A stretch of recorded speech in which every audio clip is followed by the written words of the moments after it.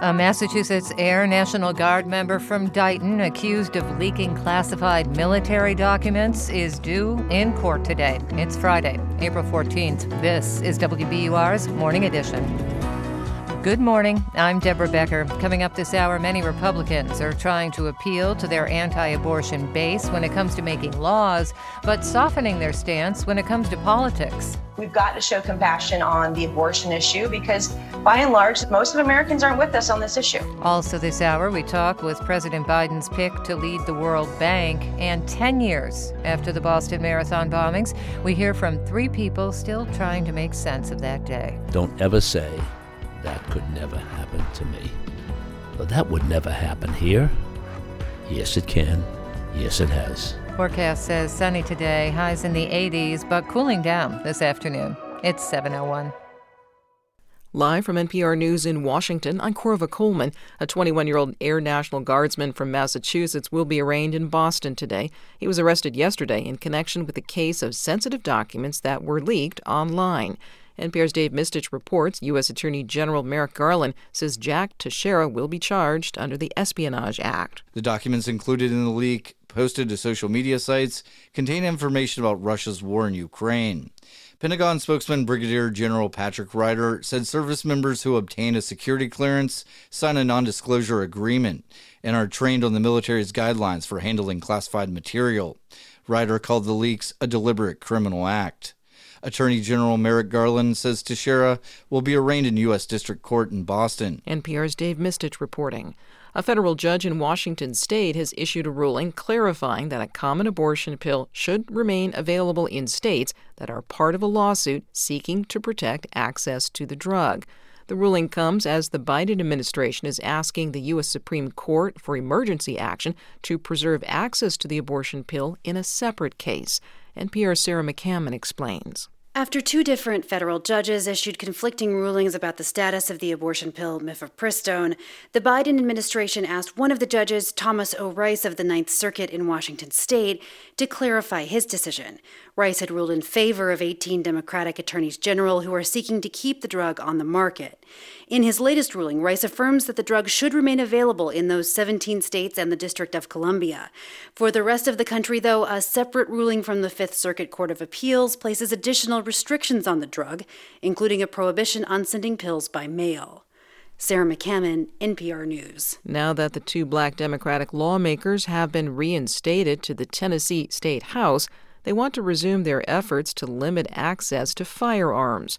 From member station WPLN, Blaze Gainey reports they're expected to face resistance. Representatives Justin Jones and Justin J. Pearson want Tennessee to have red flag laws, which Republican Governor Bill Lee recently came out and mildly supported. But Jones spoke about the need to go further.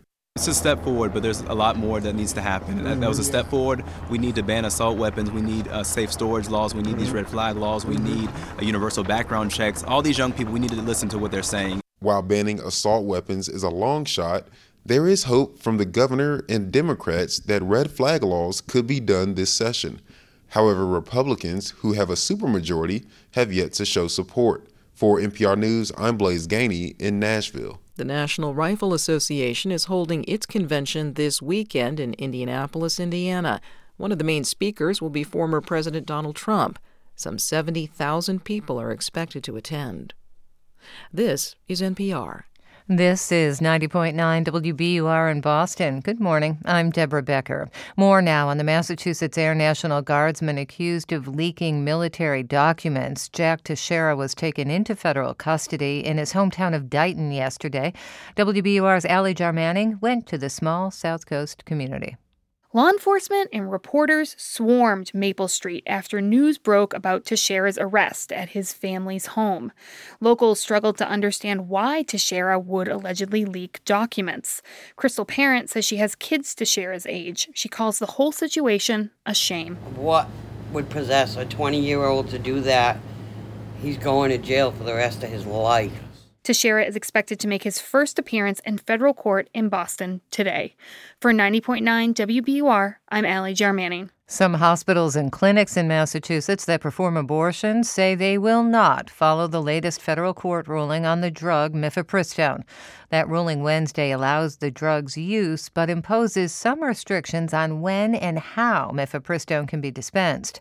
The providers say they're doing what is allowed by state abortion laws and federal policies on off-label drug use. Boston University health law professor Nicole Huberfeld says Massachusetts providers would be within the law. It's possible a physician could make that decision and no legal action would occur. And that's especially true in states like Massachusetts, where access to abortion not only remains lawful, but is protected under the law. The Biden administration is appealing the latest ruling to the U.S. Supreme Court. The move to create a state cabinet secretary position to focus on housing is a step closer to reality. The state Senate yesterday approved creating a Secretary of Housing and Livable Communities. Governor Healey wants to create that position to tackle issues such as affordable housing and home construction issues. The plan still needs approval from the House.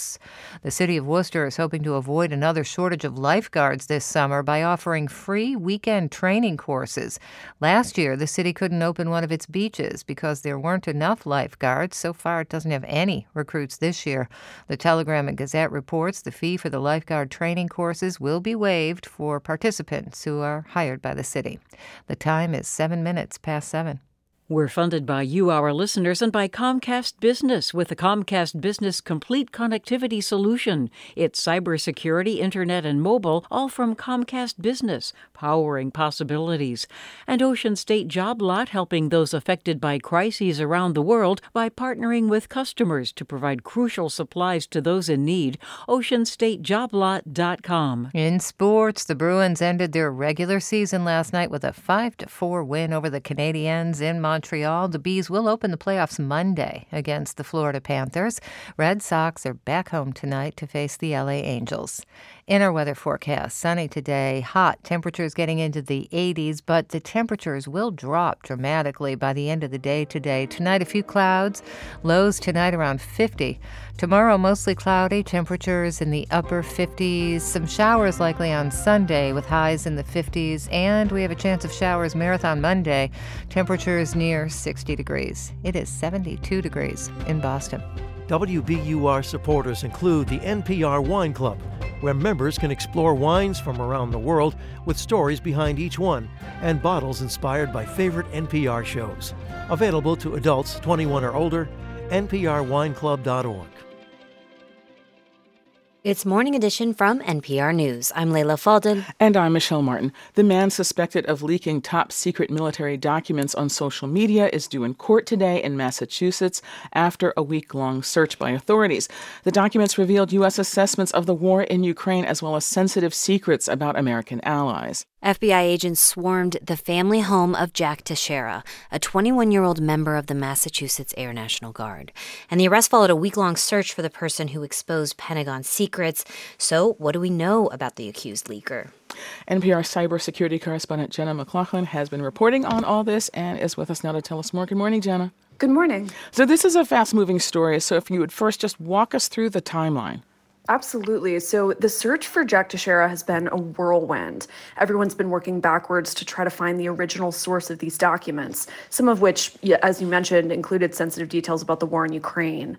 So after the New York Times reported on a handful of these classified documents surfacing in Russian Telegram channels last week, the investigative outlet Bellingcat and others, including NPR, found more images posted earlier on websites like 4chan and Discord, which is a social media platform that's popular with gamers. Once we found the documents on Discord, it really was like following a trail of breadcrumbs to the original poster. So tell us, first of all, what is the government alleging that Teixeira did? And tell us more about what you found out about him and what he's all about, the people he's connected to. Yeah, so we haven't seen a formal indictment yet. He's due to appear in court today, but we did hear that the Espionage Act is what he'll be accused under. I followed the trail on Discord to try to find out more about his friends. I was pretty quickly banned by those guys because I used my real name as a journalist, and they made it pretty clear that they didn't want to talk to me. But I got some information about those friends who were part of a since-banned private Discord channel where the documents were first posted. One of those users was a young man in California, and another was an unidentified man who supposedly originally created the channel that they gathered on together. Based on their social media profiles, it's really clear that this group was fascinated by things like Orthodox Catholicism, guns, and racist and vile memes. The guy who supposedly founded the group was actually using a profile picture of a computer programmer named Terry Davis. He suffered from schizophrenia, and he talked about hearing the voice of God. He would go on expletive-laden rants. He was apparently a hero to some of these communities. As for the family, they locked down their social media profiles pretty quickly, but his stepfather and stepbrother appear to have worked for the same military base as Teixeira, Joint Base Cape Cod. His stepbrother had deleted his LinkedIn, but it still showed up in Google results, and I saw he identified as a cryptologic analyst for the U.S. Air Force. We also obtained Teixeira's military service records, and he's listed as a cyber transport systems journeyman, or basically what sounds like an IT tech employee. So here's the big question. We're here in Washington, D.C. We know a lot of people with security clearances. The process of getting one is rather involved. How did he have access to all these classified documents? Yeah, that process can take years, but as an IT professional, actually, you typically have access to a lot of records because you need to fix systems when they break. That was actually the case for Edward Snowden, too, who leaked a trove of NSA documents in 2014. He was a systems administrator, though these leakers don't actually seem very similar. But, this has caused a real problem, and the Pentagon is definitely looking at reevaluating who gets access to these kind of files. As briefly as you can, what's next here? His court appearance, and then the Pentagon's got to get full damage control to try to reassure allies that the U.S. intelligence community can be trusted with their secrets. That is NPR's Jenna McLaughlin. Jenna, thank you. Thank you. The earthquakes that devastated Syria and Turkey in February have sped up a political shift with potentially major consequences around the region. Arab states that provided emergency aid are also re-engaging with the Syrian government they once isolated or even tried to topple. Today, a group of Arab foreign ministers are discussing just that, and NPR's Aya Batrawi joins us to talk about it from Dubai. Good morning. Good morning, Layla. So what exactly are these countries hoping to achieve in this meeting? So there are 8 foreign ministers meeting in Saudi Arabia, and they're meeting to basically talk about what they want from Syria before ending the country's isolation and bringing it back into the Arab League, a bloc that represents all 22 countries of the region. This group suspended Syria in 2011 because of its lethal response against Arab Spring protesters who had taken to the streets demanding change, and that violence quickly spiraled into a civil war. Mm-hmm. So some Arab states were concerned also about Iran's support for Syria. Iran sent weapons and militias to back the government there, and Iran continues to have an influence on the ground. So what we're seeing today is a meeting of the biggest and most influential nations in the Arab League, like Egypt, Saudi Arabia, and the United Arab Emirates, and others meeting. And years ago, countries like Saudi Arabia, they were not only arming the Syrian rebel opposition, they were even allowing their own citizens to go there and fight. So now many Arab countries say, we want to rebuild ties with Syria. And there are some like Qatar that are still holding out. But when the Arab League meets next month, the question on the table is, will Syria be allowed back in? Okay, so if Syria is allowed back in, what would that mean for ordinary Syrians? For Syrians, it would be a first step towards ending a deeply painful isolation that was sparked by the regime's bombing and its torture of civilians and rebels and besieging of cities during the civil war. And with the end of an isolation could come rebuilding the country. When I was in Syria after the earthquakes, I met Hannah Milham and her 23-year-old daughter, Mariam Heffe, in Latakia, and their home was destroyed by the earthquakes. They were exhausted and out of hope. عايشين كل يوم بيومه أكيد ما في شيء للمستقبل لا في شيء للمستقبل نهائيا أبدا. Yeah. Hannah Milham was basically saying, we're living day by day and can't see a future. Her daughter is questioning, why should she keep paying for her studies when they're living on the streets and running after any kind of aid? So diplomatic outreach to Syria could help people like Hannah and her daughter return to something closer to normal again. But there are other Syrians, of course, that risked everything to bring down President Bashar al-Assad's government, and they want him punished, not shaking hands and welcomed back on the world stage. I mean, I guess that's the big question is, a lot of these countries try to isolate and overthrow him, as you point out, over these issues, a painful and violent repression of the opposition, this civil war. What's changed, though, in his leadership to bring him back? Why are these countries open to welcoming Syria back now? Well, the war has had major spillovers. I mean, we're talking about millions of refugees, Syrian refugees in Jordan, Iraq, Lebanon, Turkey, and other countries. And these countries are already suffering their own economic pressures and turmoil. And then you also have Syria's neighbors. They want Syria to help fighting terrorism. And they also want Syria to end its drug smuggling into Gulf Arab states like Saudi Arabia and others. But ending Syria's pariah status and rebuilding the country faces a hurdle. And that's the United States has hundreds of troops in Syria backing Kurdish rebels there. And the U.S. and the EU maintain heavy sanctions on Syria that are supposed to isolate it. But as Arab states rebuild ties with Syria, it puts pressure on the U.S. to reconsider its policies. That's NPR's Aya Batrawi in Dubai. Thank you so much, Aya. Thanks, Layla. Some of the best marathoners in the world will be in Boston next week for one of the city's most beloved traditions. Many of them are out to set a personal best record or maybe break the course record. But how quickly can a person run 26.2 miles? Esteban Bustillos from member station GBH in Boston has this report. Ladies and gentlemen, here he comes. Let's put your hands together. Let's get as loud as you can get. No one knows for certain how fast a human can run a marathon. But first-time Boston marathoner Eliud Kipchoge has an idea. He ran the fastest competitive marathon ever, a record 2 hours, 1 minute, and 9 seconds in Berlin last year.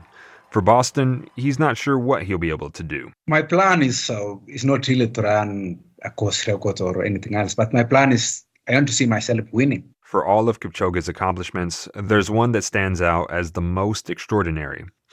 In 2019, he ran a marathon in under 2 hours at a special event in Vienna, Austria. Eliud Kipchoge storms into the history books in Vienna. 1:59.40, the unofficial time. The first man to run a marathon in under 2 hours. The result was not an official record because it was in a controlled setting with special support runners and equipment to pace him. But it did give the first glimpse into humans being able to break running's next big barrier. Mark Carroll is the head coach of the Boston Athletic Association's high performance team. He believes a sub 2 hour marathon in a race can happen soon. The day where we see, a 2 hour marathon in a world marathon major is probably not too far away. Nathan Cardus is the medical director at the Ryan Center for Sports Medicine at Boston University. He says that elite marathoners simply have a bigger engine than others. That's measured by what's called VO2 max. Cardus explains it's an equation that measures the amounts of blood pumped through the body times the amount of oxygen extracted by the tissue. Most people who, if you're an untrained, healthy male, most are going to have a VO2 max around 35, 40 or so. And these elite marathoners will have VO2 max in the 70s or even 80s. Cardus points to 1991 research that hypothesized the human limit for a marathon time was right around 1 hour and 58 minutes. Now, Cardus thinks that could be realistically met in the next 2 decades. And it would be strange for me to say that, oh no, this is the point of time where we've completely advanced to the point that we're not going to decrease that time anymore. While a sub 2 hour marathon could happen one day in a competitive race, that may not happen in Boston. Its sloping terrain and temperamental weather make the city's race among the hardest of the 6 world marathon majors to conquer in less than 120 minutes. Here's Cardus. It's not going to be in Boston where it happens the first time. Still, people like Eliud Kipchoge have shown that human limits can be flexible. After he ran under 2 hours in 2019, he talked to reporters about his motivation. I've been putting in my heart and my mind that I want to run under 2 hours in marathon to make history and pass a positive thought and a message to the whole world that no human is limited. And someday soon, the trail Kipchoge's blazed may open the door for others to make the once impossible journey to a sub 2 hour marathon possible. For NPR News, I'm Esteban Bustillos in Boston.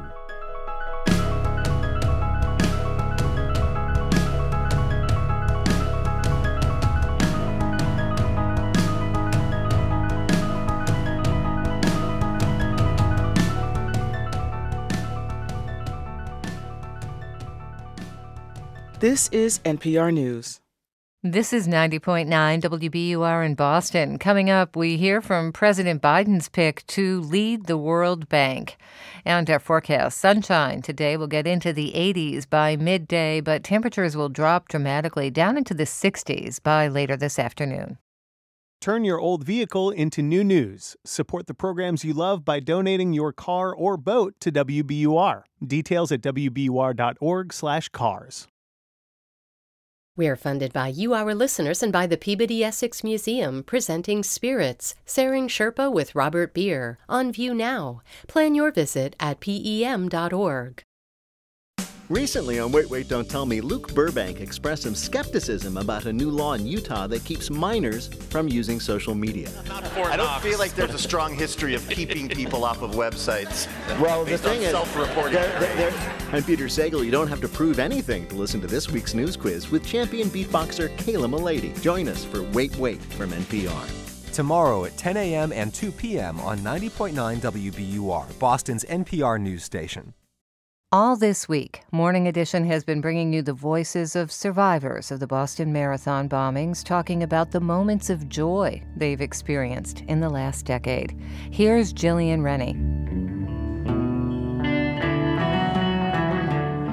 For me and for my family in particular, something that immediately comes to mind is building the Stepping Strong Center for Trauma Innovation at Brigham and Women's Hospital, which was something that we founded in the wake of the events of 2013. I was brought to the Brigham and, was saved there, my life, my legs, and really we just felt so much gratitude to the hospital and wanted to find a way that we could give back to, my medical heroes, but also advance trauma care for all other future trauma patients like myself. That we established in 2014, February 2014, and has since grown to be a permanent fixture in the hospital. So it's now a permanent center, and we've raised over $27 million to date. That is something that I feel so proud of. It really just brings me so much hope and so much joy to have turned, this tragedy and this trauma into a pillar of hope and resilience for the future. That was Jillian Rennie talking about the center she founded after the Boston Marathon bombings. We'll hear more reflections from people on the last 10 years coming up in about 30 minutes here on Morning Edition.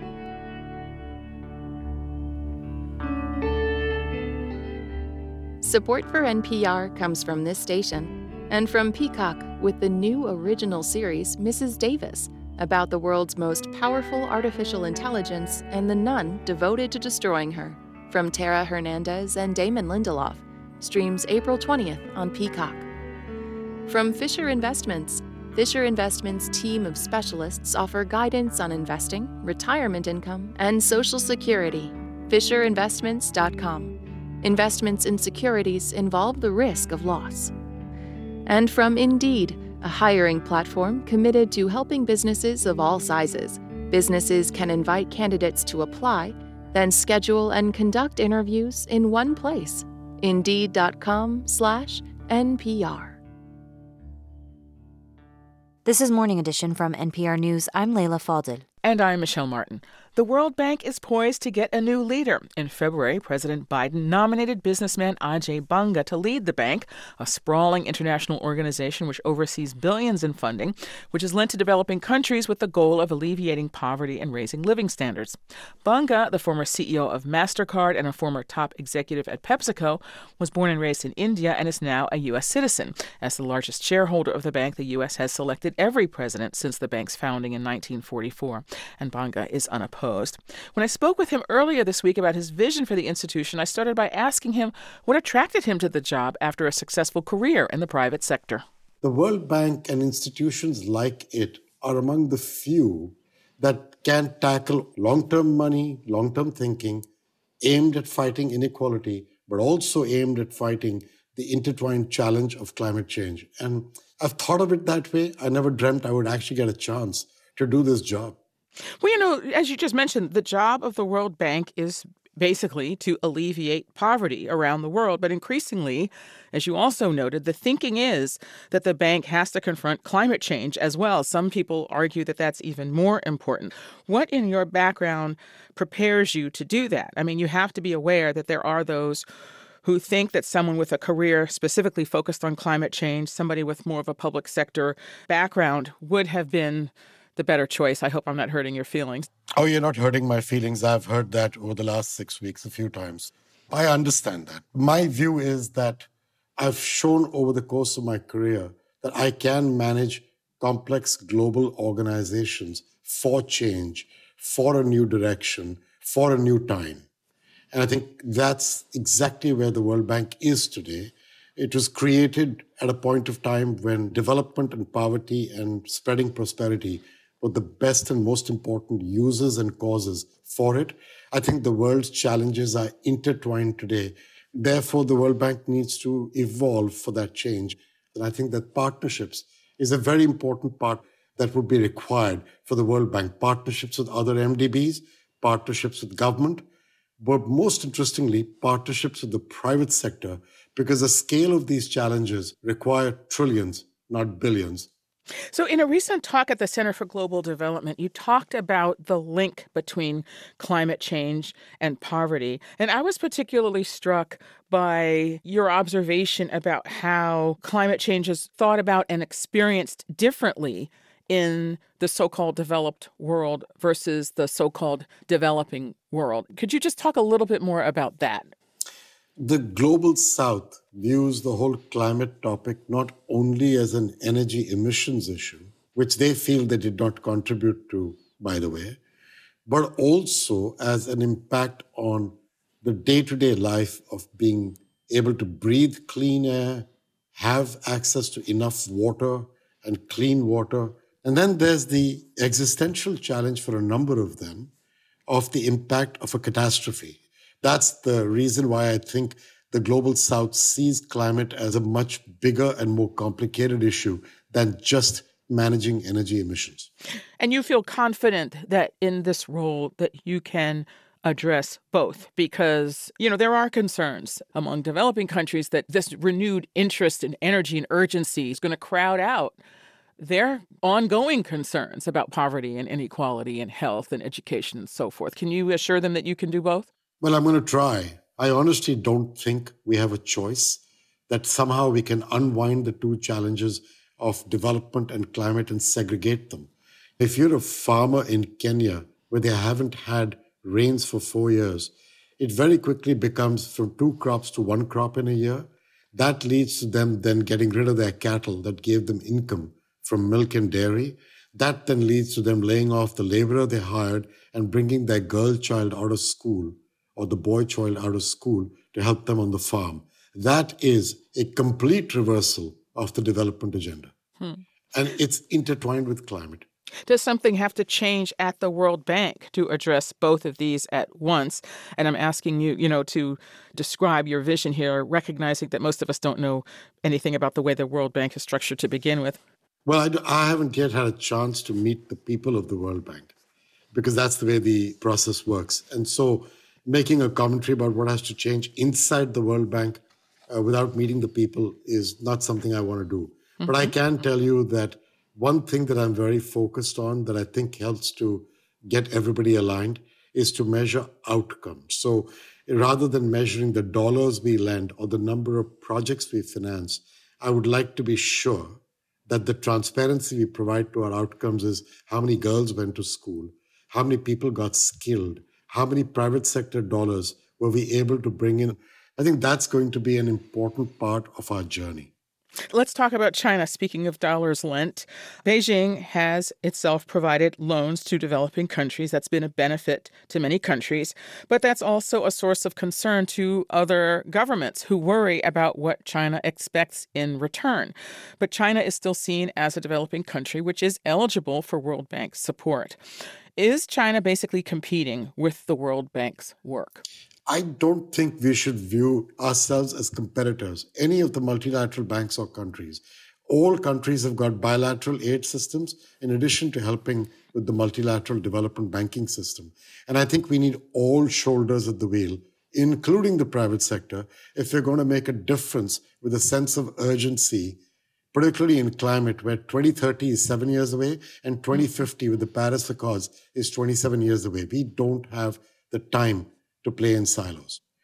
If young people have good quality of life, health, education, clean air, clean water, the things you and I take for granted, if they get that, and then they also get jobs when they're eligible for jobs, then young people, their optimism, their future transforms countries. Ajay Banga is the Biden administration's nominee to lead the World Bank. Mr. Banga, thank you so much for joining us. I hope this will be our first conversation and not our only. I look forward to that. Thank you very much.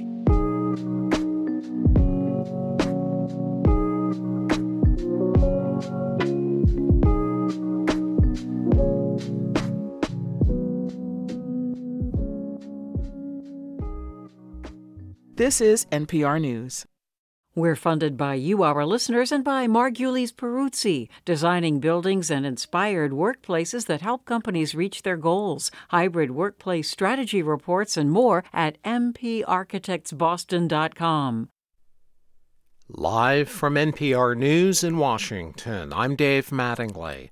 A 21-year-old member of the Massachusetts Air National Guard is expected in court today in Boston to face espionage charges. NPR's Windsor Johnston says the IT specialist is believed to have leaked dozens of classified Pentagon documents online. Jack Teixeira is believed to be the leader of an online chat group where the classified documents were initially posted. The materials included detailed intelligence assessments of U.S. allies and adversaries, as well as sensitive information about the war in Ukraine. Teixeira's arrest came after a fast-moving government investigation. Lawmakers from both parties are demanding answers about how Teixeira was able to obtain the classified documents. North Korea says yesterday's test of an intercontinental ballistic missile involved a new missile that can be launched far more quickly. NPR's Anthony Kuhn is in Seoul. North Korea said that this is a new intercontinental ballistic missile called the Hwasong-18, which it says improves its ability to launch a quick nuclear counterattack. And they said they want to make their enemies suffer from fear and anxiety. Leader Kim Jong-un was there to watch this test launch along with his wife, his sister, and his young daughter. And anytime there's a really important event like this, it's a family affair. This is NPR News from Washington. This is 90.9 WBUR in Boston. Good morning. I'm Deborah Becker. Local and state police say they are prepared for the Boston Marathon on Monday. There will be a large law enforcement presence, they say, but they stress there are no known threats. State Police Lieutenant Colonel Mark Sear says there will be enhanced security, which has been in place since the marathon bombings 10 years ago. Our plan involves uniformed troopers, local police officers, National Guardsmen, and tactical units such as explosive and hazardous material detection teams. There will be security checkpoints at busy areas near the finish line. Spectators will have to have their bags checked, and those bags will have to be smaller than a backpack. Cans, glass bottles, coolers, and blankets are prohibited. Lexington is becoming the first Massachusetts community to approve zoning rules that comply with a new state law. The rule requires communities served by the MBTA to allow multifamily housing developments near T stations.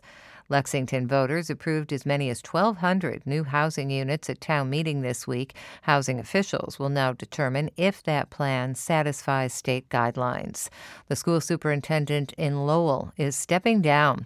Joel Bird has worked in the city since 2019. He announced yesterday he's leaving at the end of this school year to take over a charter school network in Philadelphia. The time is 7:33. We're funded by you, our listeners, and by Dana-Farber Brigham Cancer Center, where everyone on your team specializes in your type of cancer. Learn more at danafarberbrigham.org. In sports, Bruins beat the Canadiens 5-4 in Montreal last night. The Bees will play the Florida Panthers in the first round of the playoffs. That series begins Monday. Red Sox will try to snap their 4-game losing streak tonight when they host the LA Angels. In our weather forecast, sunshine today, temperatures in the 80s by midday, but after that, they'll drop to about 60 degrees by the end of the day today. A few clouds tonight, lows near 50. Tomorrow, mostly cloudy, temperatures in the upper 50s, and Sunday, a chance of showers with highs in the 50s. It is 72 degrees in Boston. Support for NPR comes from this station and from Ooma, a cloud-based phone service for any size business with an automated virtual receptionist, video meetings, and other features to connect to customers and coworkers anywhere at ooma.com/NPR. And from Fidelity Investments, a dedicated advisor can help create a wealth plan for a full financial picture. More at fidelity.com/wealth. Investment minimums apply. Fidelity Brokerage Services, LLC. It's Morning Edition from NPR News. I'm Michelle Martin. And I'm Layla Falden. Good morning. Abortion is once again center stage in American politics. Late last night, Florida's Governor Ron DeSantis signed into law a bill that bans abortion after 6 weeks of pregnancy. In D.C., we're waiting to see whether the Supreme Court will take up a review of a circuit court ruling that the abortion pill mifepristone cannot be administered after the 7th week of pregnancy. Both leave Republicans facing a challenge about how to message and how to legislate on abortion rights. To help us break all this down, we have NPR congressional correspondent Claudia Grisales and NPR senior political editor and correspondent Domenico Montanaro with us. Thanks for being here again. Hey there. Thanks for having us. So, Claudia, I'm going to start with you. Republicans in Congress have the majority, but definitely not a super comfortable majority. Some would argue that's because of the party's stance on abortion. So how are they messaging on the issue now? We're seeing a bit of a mixed bag when we hear from members talking about this issue. Some are focused on their base who want to see stiffer limits on abortion access, while other more moderate members are speaking out. We're really seeing this divide play out in the House.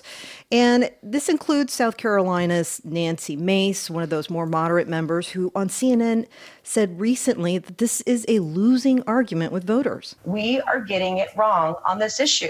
We've got to show some compassion to women, especially women who've been raped. We've got to show compassion on the abortion issue because by and large, most of Americans aren't with us on this issue.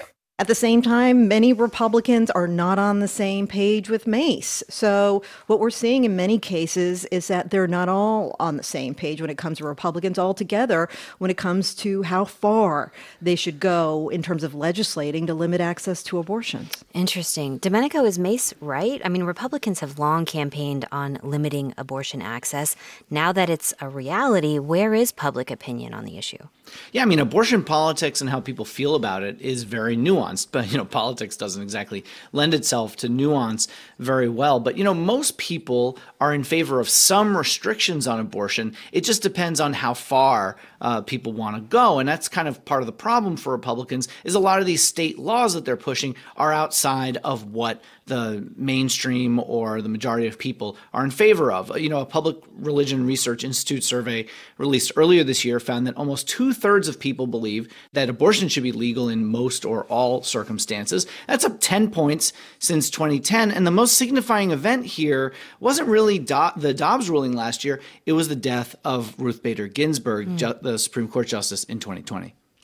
Now, Claudia, in NPR's reporting from the campaign trail last year after the overturning of Roe v. Wade, it seemed like Republican congressional candidates were reluctant to talk about their position on abortion. Do you think that's what we'll see in 2024?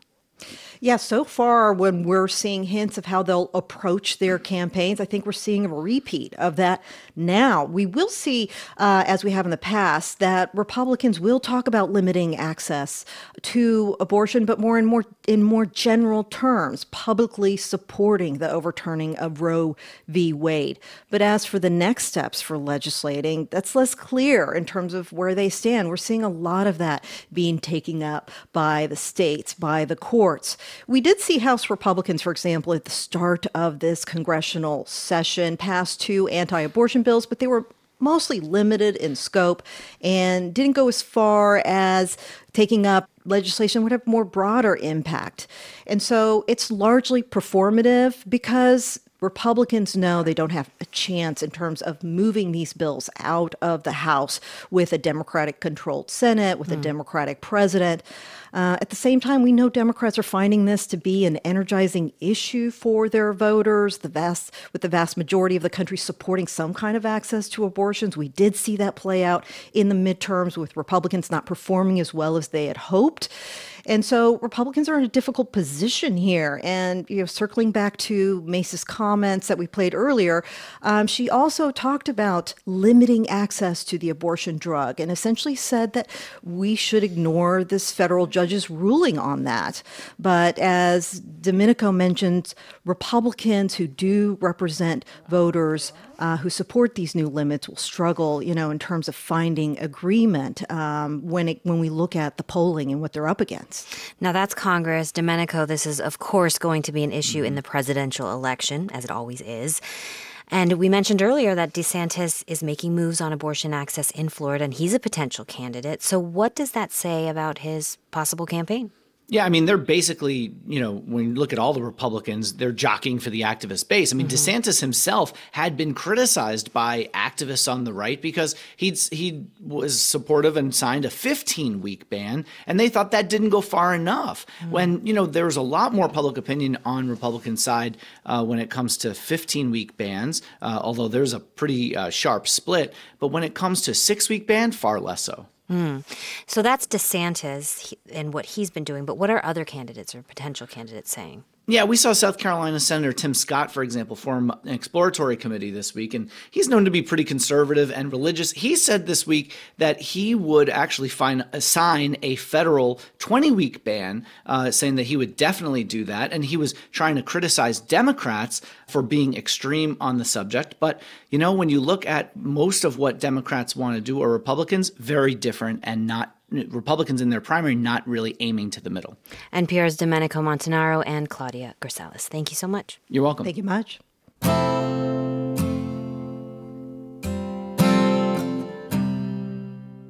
Have you ever been to the airport and thought, I'm going to be here a while, I need to juice this phone, and then you saw one of those spanking new public charging stations and thought, great, I'll plug right in?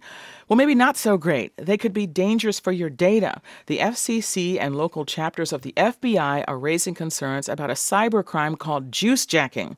Juice jacking is basically a portable charger or a charger out there in the public that's been designed to look real, but in reality, it's also either installing malware on your phone or stealing data off of your phone. That's Jim Stickley, a cybersecurity expert and CEO of Stickley on Security. He says phones that use a USB connection to charge the battery give hackers a gateway to your personal information. Okay, so don't plug into public chargers. Got it. But what if you need to charge your phone? Stickley has 3 suggestions. The first one is just carry your own little portable battery charger. You've got your own, you just plug into that, and you're golden. Tip 2, buy a data blocker that plugs into the cable that charges your phone. And basically what it does is it blocks all data. It only allows power through. And tip number 3, avoid charging kiosks that have complementary charging cables. It's because it's much easier for criminals to provide the wires so that when they set up their technology, it goes through the way they want it to. Stickley and federal authorities also suggest using electrical wall plugs to charge your phone. And you know what? Carry a handbag, Layla. It's so easy. Yeah. Well, I have a portable charger all the time. I have all these tips down. You know it.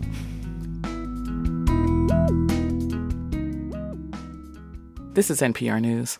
We're funded by you, our listeners, and by Ocean State Job Lot, helping those affected by crises around the world by partnering with customers to provide crucial supplies to those in need. OceanStateJobLot.com. This is 90.9 WBUR. Coming up on Morning Edition, the Planet Money team looks into the recent financial troubles at First Republic Bank.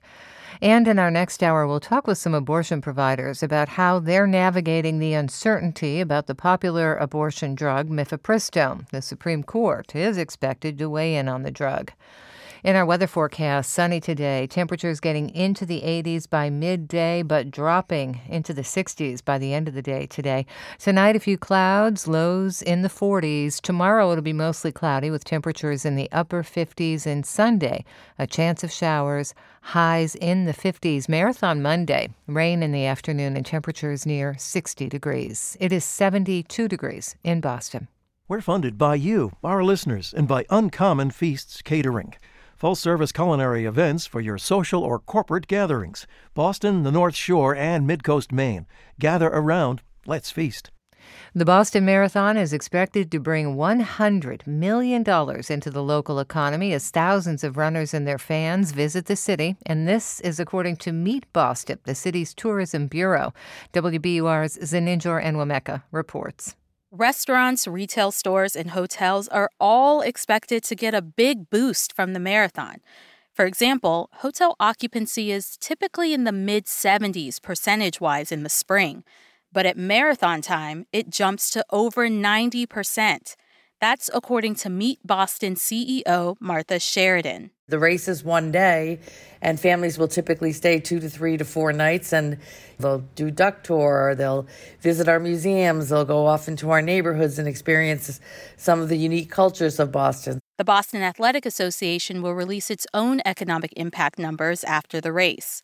For 90.9 WBUR, I'm Zaninjor Enwemeka. The time is 7:45. Support for NPR comes from this station and from Bank of America, offering access to resources and digital tools designed to help local to global companies make moves for their businesses. Learn more at bankofamerica.com/bankingforbusiness. And from Procter & Gamble, maker of Nervive Nerve Relief. Nervive is designed to reduce occasional nerve aches, weakness, and discomfort in hands or feet due to aging. Learn more at nervivehealth.com. It's Morning Edition from NPR News. I'm Leila Fadel. Good morning. I'm Michelle Martin. When there was a run on Silicon Valley Bank last month, some other banks also looked wobbly, particularly First Republic Bank. Its stock price plummeted and depositors withdrew their money. As Amanda Aronchik from our Planet Money podcast wonders, if it takes a bunch of customers to cause a bank run, can a bunch of customers stop one? Both Min Park and his wife worked in banking for years. And about a decade ago, Min's wife got a job at First Republic.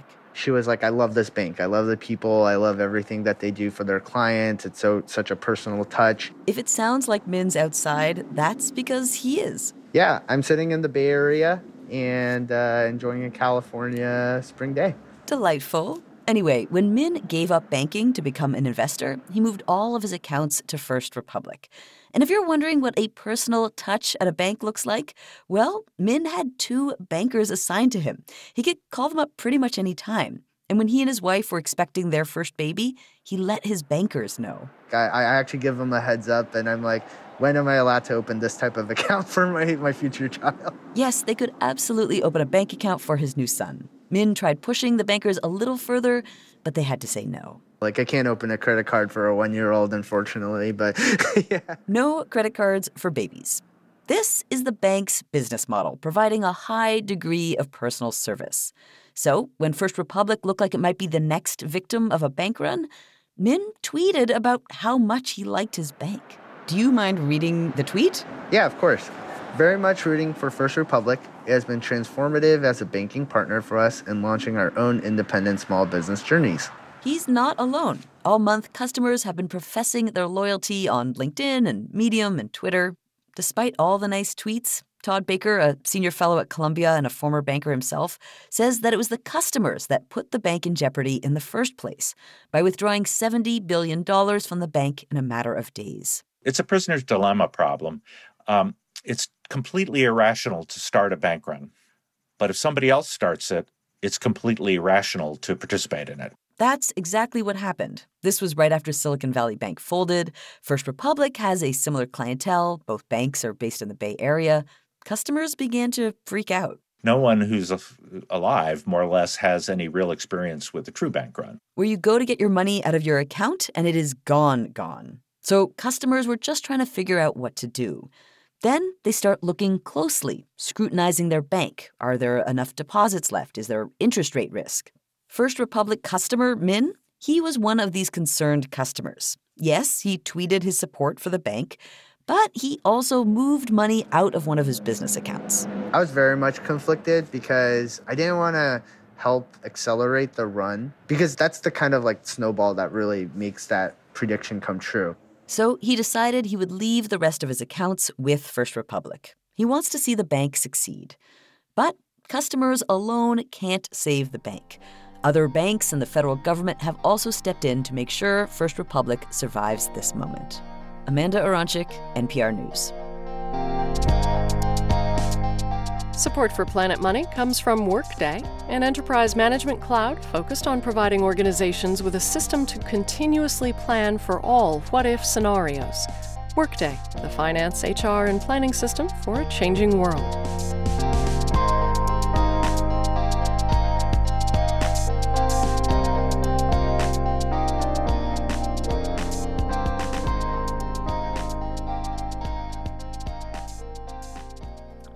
This is NPR News. This is 90.9 WBUR. Coming up in about a half hour from now, we'll talk with the new general manager of the T about his plans to restore commuters' trust.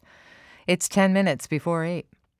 Listeners come to WBUR for insightful, fair, and balanced information, and this is just what we strive to offer our clients as they endeavor to understand the complexities of the real estate market. Lauren Holleran with Gibson Sotheby's International Realty in Cambridge, a WBUR business partner. We really believe when people have good information, they can make great decisions. Because of this, we feel so aligned with the mission of WBUR.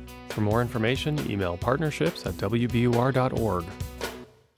Here's a look at some of the stories we're following this Friday morning. An Air National Guard member from Dighton will appear in Boston federal court today on charges he leaked classified Pentagon documents. Officials in North Korea say they completed a test launch of the country's most powerful missile to date. And the U.S. Supreme Court is expected to weigh in on the case over the abortion drug mifepristone. We'll have more on the top stories of the day in just about 9 minutes from now. You can stay up to date on all the news all day here on 90.9 WBUR, on the WBUR mobile app, and at WBUR.org. We are funded by you, our listeners, and by MIT Museum, with captivating exhibitions and dynamic programming that turn MIT inside out. Curious what the buzz is about? Plan your visit today.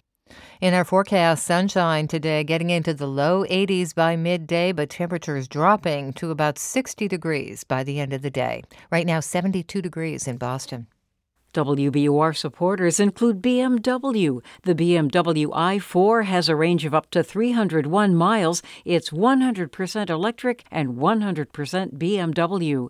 You're listening to Morning Edition on 90.9 WBUR. Good morning. I'm Deborah Becker. Tomorrow marks 10 years since the Boston Marathon bombings. This morning, 3 people share their stories from that day and how they've tried to make sense of it since. We hear from Finish Line coordinator Tom Marr, spectator Tracy Palmer, and Dr. Timothy Peck. Here are their reflections. My name is Tom Marr. I live in Duxbury, Massachusetts, and I'm 80 years old.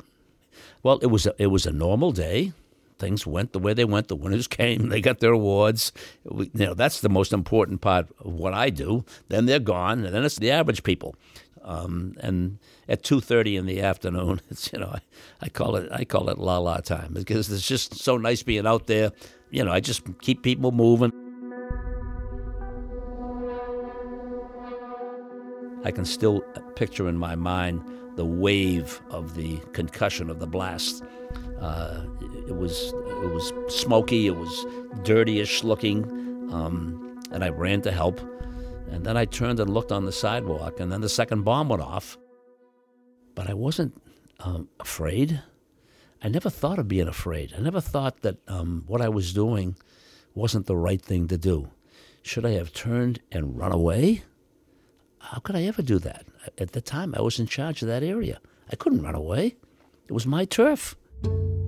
My name's Tracy Palmer. I'm 59, and I live in Norwell, Massachusetts. So I was standing on Boylston Street, close to the barricades with my 2 daughters. And we were there waiting for my husband to come into view. And then there was an explosion across the street, maybe 50 feet from us. And I just grabbed my daughter's hands. I just turned and ran, and everybody was doing the same thing. My name is Timothy Peck. I am 42, and I currently live in southern Indiana outside Louisville, Kentucky. I was in the Beth Israel Deaconess Emergency Department.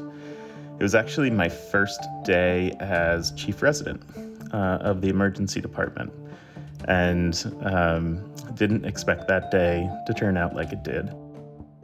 The first patients to arrive by ambulance had injuries that I had never seen before, had injuries that I didn't even understand what they were. I made a phone call to my wife and said, honey, a bomb just went off here. Message, because she didn't answer. A bomb just went off here. I'm okay. Call the girls. And then I had this urge, this desire to take a step forward to go to try to help. And then I caught myself. Stop. You got professional medical people going there. You stand right here. And I honestly didn't know where to go. I wasn't sure if another bomb would go off, because now there had been 2. Who's to say there wouldn't be a third? And then I just popped into my head that I need to find my husband.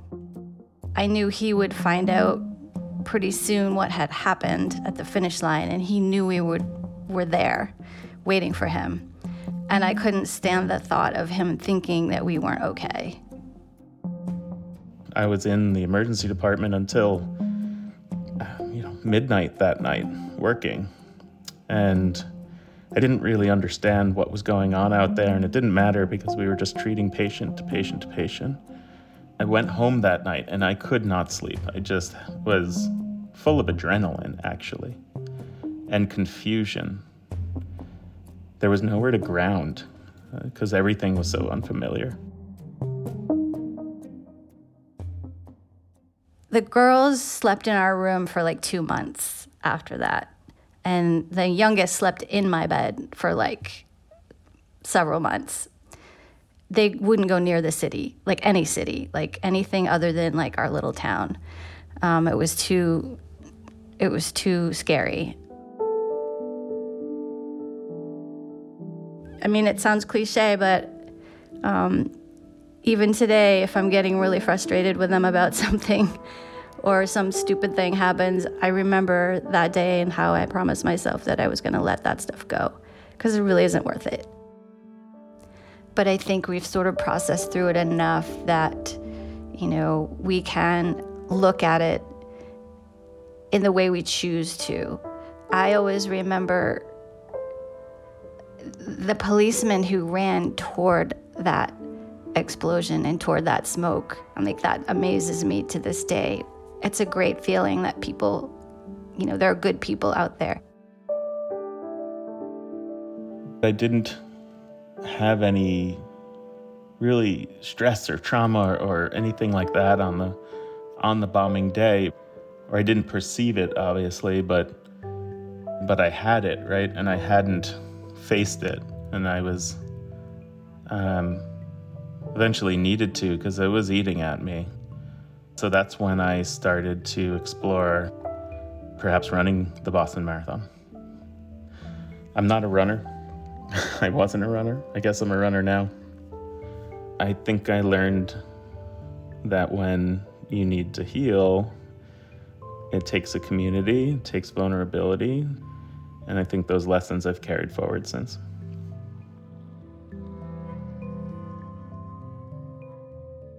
This is year 27 of the finish line, greeting the winners. The most important thing for me is I am not going to be driven off doing something I love doing because I'm afraid that something might happen again in my life. I don't want to give a terrorist that satisfaction. It's always great when the ups are there, but when the downs come, you can't cave in. You can't go sit in a corner and cry. I tell people, don't ever say, that could never happen to me. Well, that would never happen here. Yes, it can. Yes, it has. And hopefully, I hope and pray for you that it never happens to you. You don't know. The Boston Marathon, to me, is the greatest marathon in the world. And how lucky am I to be at the finish line of it every year.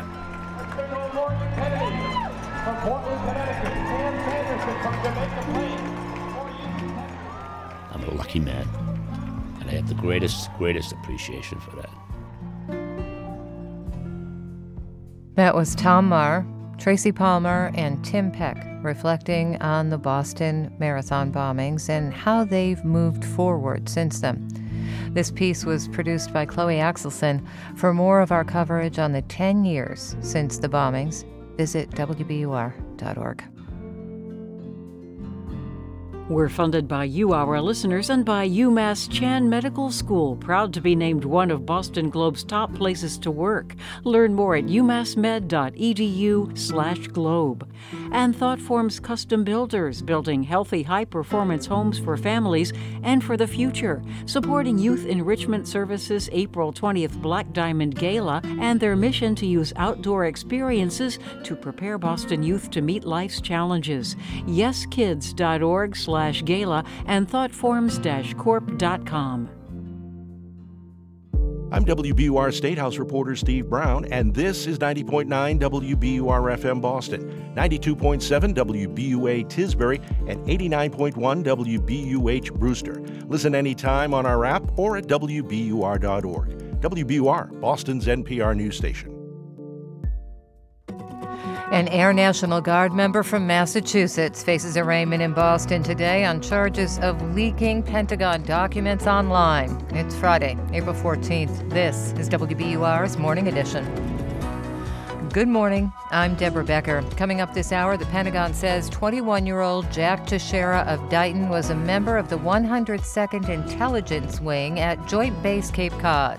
Intelligence wings throughout the Air Force support what you might imagine, Air Force intelligence requirements worldwide to support a variety of types of intelligence missions and requirements. Also, we talk with some abortion providers about how they're navigating the legal landscape over a popular abortion pill.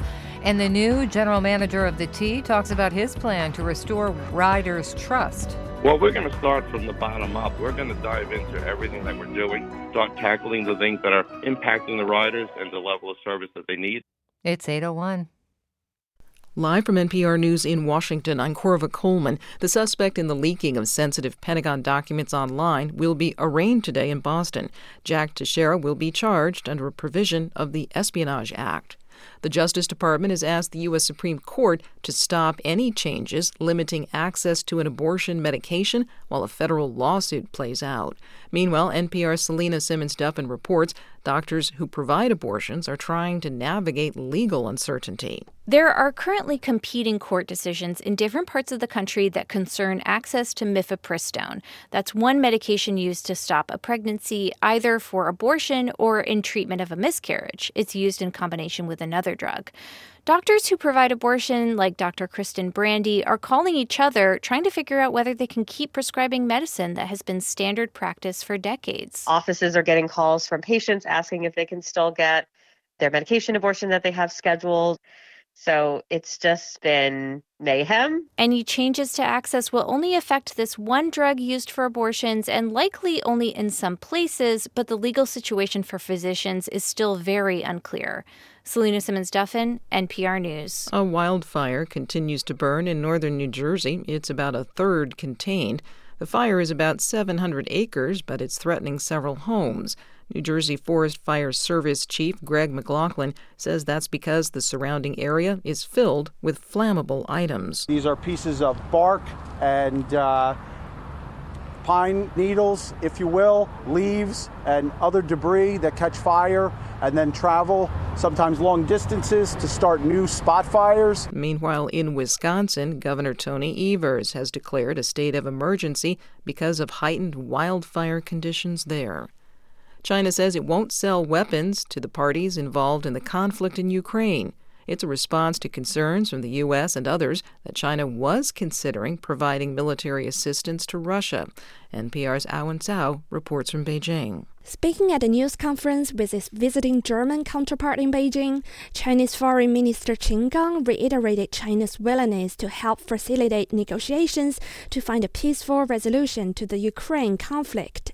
He said that all parties should remain, quote, objective and calm.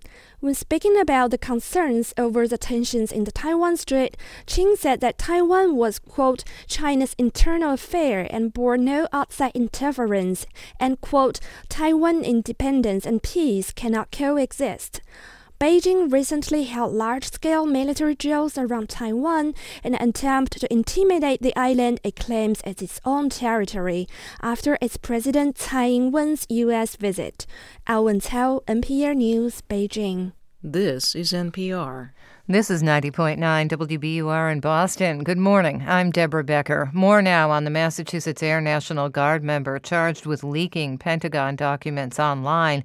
21-year-old Jack Teixeira is scheduled to appear in federal court in Boston today. He was arrested at his family's home in Dighton yesterday. Teixeira reportedly was an IT specialist at Joint Base Cape Cod. He's accused of posting sensitive military information on a website primarily used by gamers. The Boston Globe says Teixeira was a 2020 graduate of Dighton Rehoboth High School. His stepbrother and stepfather reportedly also worked at Joint Base Cape Cod. The state's labor secretary says one of her main goals is addressing the worker shortage in Massachusetts. WBUR's Yasmin Ammer sat down and talked with Secretary Lauren Jones. Jones says it's a good time to think about worker training. The state has more federal money available. Asked where she thinks the biggest opportunities are, she pointed to green energy as a priority.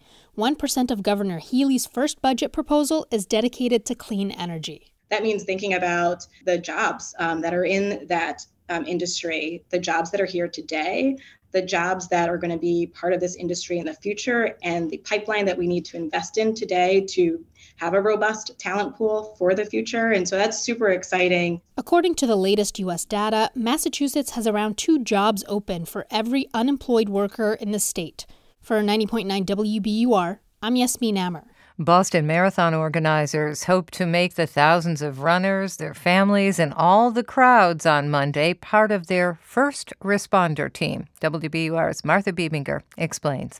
The Boston Athletic Association has medical tents along the course, but there are gaps of a mile or more between them. If a runner falls and is unresponsive, the association wants everyone nearby to be ready to help after calling 911.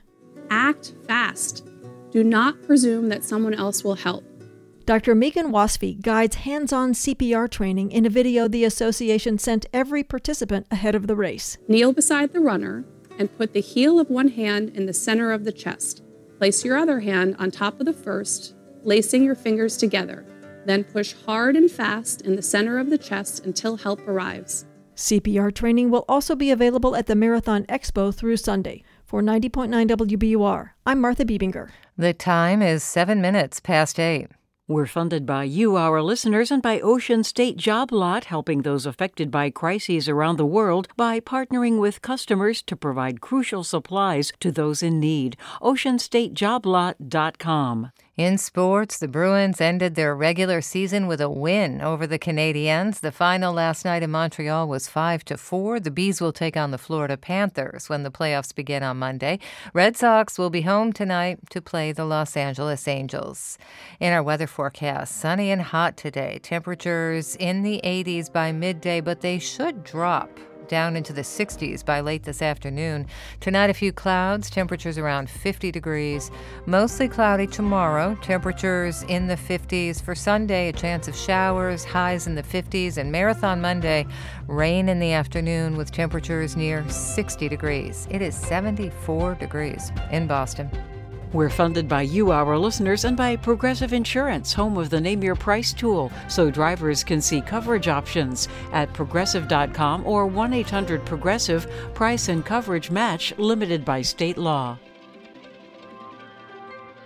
It's Morning Edition from NPR News. I'm Layla Falden. And I'm Michelle Martin. The Justice Department says it will take its fight to protect access to abortion pills all the way to the Supreme Court. The newest request that the widely used abortion pill, mifepristone, remain available while a lawsuit makes its way through the courts. So what does this fast-moving case mean for doctors who provide abortions? Generally, it's just been chaos, frankly. Dr. Kristen Brandy is an OBGYN in New Jersey. She says the legal battles are complicating the kind of medical care she can provide. NPR's Selena Simmons-Duffin is here with us once again to tell us more. Good morning, Selena. Good morning, Michelle. So just a quick reminder for those who may not have been following this. There are two competing decisions in different parts of the country right now that concern this abortion pill, mifepristone. Yeah, exactly. So this is one medication that's used to stop a pregnancy, either for abortion or treatment of miscarriage. It's used in combination with another drug. And mifepristone has become the center of cases going through the federal courts right now. It's quite likely that the Supreme Court will weigh in soon. And in the meantime, doctors who provide abortions still have patients to see. They told me they're confused, they're angry, they're frustrated. Here's more of what Dr. Kristen Brandy said. Every couple of minutes, I'm getting a call from a friend of mine from across the country that's an abortion provider trying to figure out if they can provide care. Offices are getting calls from patients asking if they can still get their medication abortion that they have scheduled. So it's just been mayhem.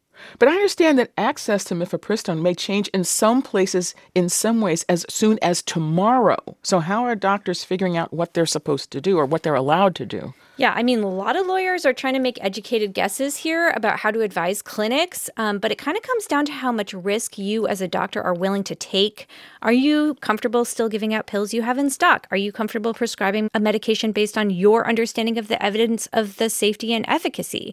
My colleague Sarah McCammon spoke to Dr. Colleen McNicholas at Planned Parenthood in Illinois, who said because of the support of officials in her state, they're going to keep providing mifepristone. And so for us, nothing changes tomorrow. We are going to continue to provide medication abortion in the way that we were a week ago. Certainly other providers in less friendly states are making a different calculus. They're going to stop giving out mifepristone based on their reading of how the latest court rulings apply to them. Now, this seems to be a lot to keep track of for patients and for doctors, and I'm thinking particularly for patients who are already in an emotional and stressful situation. Absolutely. But, the OBGYNs I talked with yesterday made the point that abortion providers are used to navigating restrictions. Here's Dr. Jamila Parrott, an OBGYN here in Washington, D.C. Every morning we wake up and there's a new assault, new rules, new mandates, new restrictions, new demands, all though aligned with the same intention to eliminate abortion access. Now, one thing to note is abortion procedures aren't affected by any of these cases. They are still available in states where abortion is legal, and even medication abortion is available too, just possibly not with this drug at the center of this legal fight. And finally, last night, the Florida Governor Ron DeSantis signed a law that bans most abortions in Florida. Tell us more about this law. Well, it's a 6-week ban, but it doesn't go into effect right away. It's set to go into effect 30 days after the state Supreme Court decides a case challenging its current abortion law. It would have huge implications if it did take effect for abortion access in the South, but for now, nothing changes. That is NPR's Selena Simmons-Duffin. Selena, thank you so much. Thank you. The National Rifle Association holds its annual meeting beginning today in Indianapolis. The convention takes place on the 104th day of this year. You know how many mass shootings there have been in that time? At least 151, more than the days that we've lived this year. I'll list a few recent ones. There was a shooting you may not have heard of at a funeral here in D.C. 3 days ago. There was the high-profile mass shooting at a bank in Louisville 4 days ago, and the killing of children and adults at an elementary school in Nashville, Tennessee 18 days ago. So how will this impact or not impact this convention? To discuss, we're joined by Ben Thorpe of member station WFYI in Indianapolis, and he'll be covering the convention. Hi, Ben. Hi, good morning. Good morning. So what kind of reception is the NRA convention getting this year? There have been a mix of reactions to the NRA convention, as I think you'd expect. Mm-hmm. On the one hand, the event is expected to bring some 70,000 people to Indianapolis, with estimates of up to $30 million in economic benefit to the region. Republicans at the State House also passed a resolution honoring the NRA earlier this week.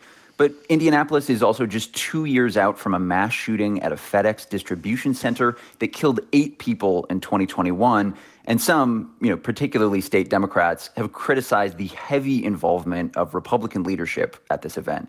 So that's to be expected, pushback from Democrats in the legislature. But we're hearing about some protests that are planned, right? Yeah, there are a couple of planned demonstrations throughout this weekend, with police kind of designating a space for peaceful protests across from the convention center.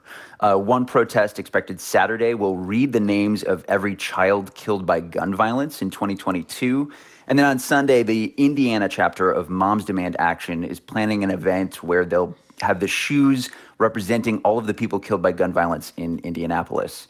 I do kind of want to add that these protests so far seem like they could be small. Mm-hmm. There hasn't been a lot of kind of local chatter here. So we know the NRA has faced high-profile lawsuits, financial issues in recent years, but the convention is definitely attracting big names in Republican politics. Tell us more about who's expected to make an appearance.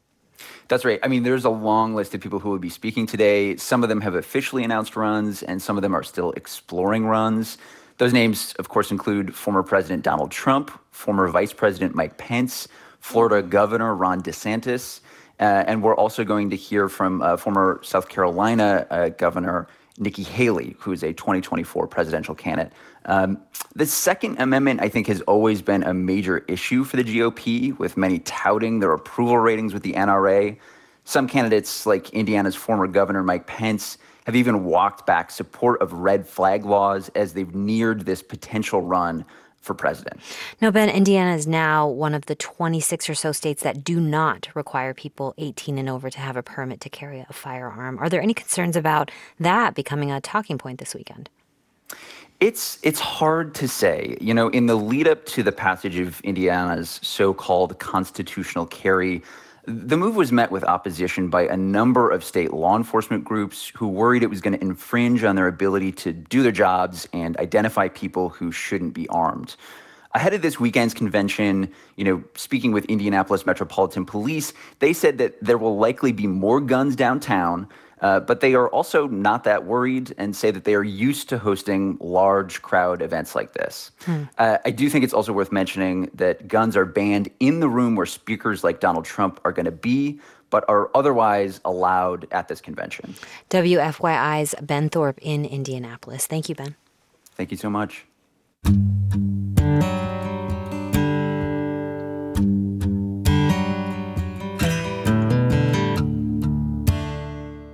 North Korea says it tested a new solid-fuel intercontinental ballistic missile. That means new rockets that can be launched far more quickly than the ones in its current arsenal. Experts are saying it represents another important step toward Pyongyang completing its nuclear arsenal. NPR's Anthony Kuhn joins us from Seoul to explain the significance of this move. Hello, Anthony. Hey, Michelle. So what did North Korea say about this new weapon and the test launch? North Korea said that this is a new intercontinental ballistic missile called the Hwasong-18, which it says improves its ability to launch a quick nuclear counterattack. And they said they want to make their enemies suffer from fear and anxiety. Leader Kim Jong-un was there to watch this test launch along with his wife, his sister, and his young daughter. And anytime there's a really important event like this, it's a family affair, and that's how they highlighted it. Tell us more about why this solid-fuel rocket is such an improvement for North Korea's capabilities. Well, when you have a liquid-fueled missile, it has to be fueled up while the missile is sitting on a launch pad, and that makes it a target. With the solid-fuel missile, they have it pre-fueled, ready to go. They have it hidden in a tunnel often. They just roll it out on a truck, point it up, and they launch it in a matter of minutes. So what this means in practical terms was spelled out for us by Jeffrey Lewis, who's an arms control expert at the Middlebury Institute of International Studies in Monterey, California. Let's hear him. It's just going to be much, much harder for the United States to ultimately find and destroy these missiles in a conflict. And as we've said previously, Kim Jong-un has already publicly listed the weapons he wants to develop in the next few years, and he's gone down the list and done it. Hypersonic missiles, submarine-launched missiles, cruise missiles, train-launched missiles, all just to make it easier for North Korea to hit its enemies and harder for its enemies to hit it. Do we know what the U.S. and South Korea plan to do in response? Well, just very recently, the U.S. and South Korea announced that they staged joint Air Force drills involving at least one U.S. B-52 strategic bomber. I think it's safe to say that they're going to continue to focus on deterring North Korea. They've been holding the most and the biggest military drills in 5 years this year. The U.S. is under pressure to demonstrate its commitment to defending its ally South Korea, and the South is trying to reassure its public that they still have the military technology edge over North Korea, and that the U.S. is giving them a greater say in how they deter North Korea.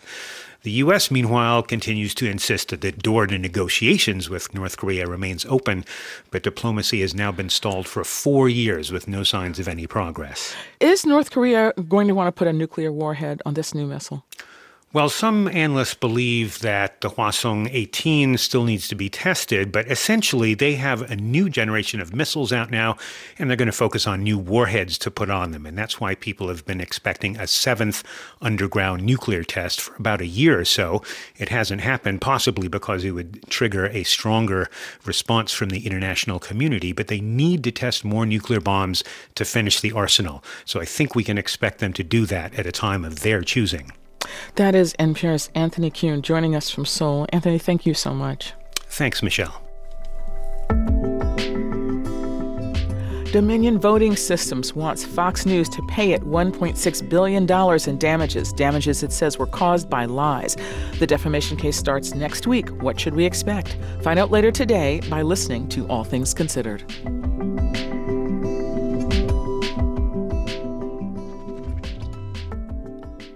This is NPR News. This is 90.9 WBUR in Boston. Coming up on Morning Edition, we talk with the new general manager of the T about his plan to restore commuters' trust. And in about 20 minutes, a new report says even in traditional marriages where women earn as much or more than their husbands, they still take on a greater share of housework and caregiving. The time is 20 minutes past 8. Turn your old car into new news. Keep the programs you love running by donating your vehicle to WBUR. Details at wbur.org/cars. We're funded by you, our listeners, and by Chapel Hill Chauncey Hall School in Waltham, Mass. For nearly 200 years, day and boarding students have achieved their best at CHCH. And next year, they will be opening doors and welcoming students to the new Chapel Hill Chauncey Hall Middle School. Learn more at their open house on April 23rd. chch.org/open house. In the final episode of On Point's special series, The Power of Populism. Populism is what we desperately need, what we have to have, and what we can't have. Populism can have an authoritarian trajectory, but we'll look at whether it can also bring about better democracies. I'm Meghna Chakrabarty. Join us for that On Point this morning at 10 on 90.9 WBUR, Boston's NPR news station. In our weather forecast, sunshine today, temperatures in the 80s in the middle of the day, but they should drop down into the 60s by the end of the day. Tonight, a few clouds with lows around 50. Tomorrow, mostly cloudy, temperatures in the upper 50s. And for Sunday, a chance of showers with highs in the 50s. It is 74 degrees in Boston. Support for NPR comes from this station and from Peacock with the new original series, Mrs. Davis, about the world's most powerful artificial intelligence and the nun devoted to destroying her. From Tara Hernandez and Damon Lindelof, streams April 20th on Peacock. From Mattress Firm, dedicated to providing personalized service with the goal of helping people achieve quality sleep. Customers can shop their range of products in-store or online at mattressfirm.com. And from Procter & Gamble, maker of Metamucil, a fiber supplement containing psyllium, a plant-based fiber for trapping and removing waste in the digestive system, designed to be taken every day. More at metamucil.com. This is NPR. You're listening to Morning Edition on 90.9 WBUR. Good morning. I'm Deborah Becker. MBTA General Manager Philip Eng completes his first week on the job, and it's been called the most difficult job in Massachusetts. The T's experienced a wave of service disruptions, slowdowns, and is in the midst of a labor shortage. And Philip Eng joins us to talk about this. Good morning. Good morning, Deborah. Thanks for having me. Well, thanks for being with us. After week one, do you think you're in the most difficult job in Massachusetts? Well, I will say this. We are in a vital job. We are providing vital service, essential service for the people that need to get around the greater Boston area in Massachusetts. So it's an exciting time, and I really thoroughly enjoy the opportunity to provide that level of service for people. But, there have been some problems. In your first few days, there were some derailments on the red and blue lines. Nobody was hurt, but, these incidents are in the headlines frequently, and it's almost a pastime to complain about the T here in Massachusetts. How do you rebuild trust among passengers? Well, we're going to start from the bottom up. We're going to dive into everything that we're doing, start tackling the things that are impacting the riders and the level of service that they need, and increasing speeds, ensuring safety, and then the riders will start to see those benefits. And at the same time, we're going to work on communications, giving them the information they need so they can make decisions on their daily travels. When do you think we might see or riders might see some of the tangible effects of some of your proposals? When might we see actual faster trains or more information about our own specific routes or things like that? How soon? Well, even before I started, I asked the folks to give me information with regards to the different speed restriction zones. And that information is what actual repairs we need to complete. And then let's put a plan together and a schedule together. Once we have that, we will start sharing that with the public, and then we'll hold ourselves to those schedules. So I don't have the exact dates, but the intent is to tackle the areas that are most problematic with the slowest speeds that impact the most people first, and then ultimately from end to end. There was a report issued this month that said the T will be on track to start the next fiscal year with really low staffing levels, about 25% below what's required to maintain the system, right? And the T needs, about 2,800 workers in the next 12 months? What are you going to do to try to fill some of those jobs? Because you may be able to identify where there are problems, but you're going to need the workers to make sure that the trains run on time.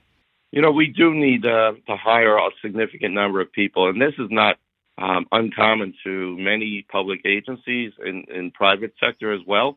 But what we're going to do is we're going to take the hiring efforts and we're going to get out and about to the different communities.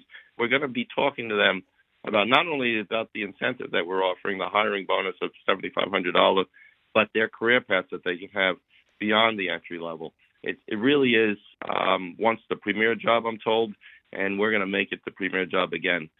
It won't be easy, but people will realize that their opportunities are great, and we're gonna really focus on getting to them before they've made decisions on their careers.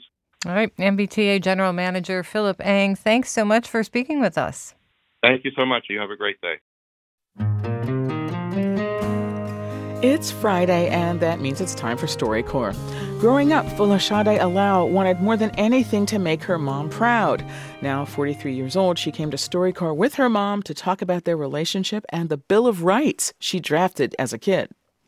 I grew up in a rural community where we had to walk maybe a mile to school. I was the 8th child. I just had to defend me. It developed a toughness in me that I have always had. I was just awestruck how assertive you were. You being this really bold woman. Looking backward, do you feel like you missed a lot? I think maybe the thing I missed was messing up more because I did not want to disappoint you, and I could see how hard you were working. Although I do remember one moment where I was rebellious. Yes. Was I in the 3rd grade? I drafted out my amendments about what I thought was fair and not fair. Everyone else was getting allowance, and I was like, I want allowance. I did give you some allowance at one point. You did, but it was not for washing dishes. I think you gave me things for excelling in school.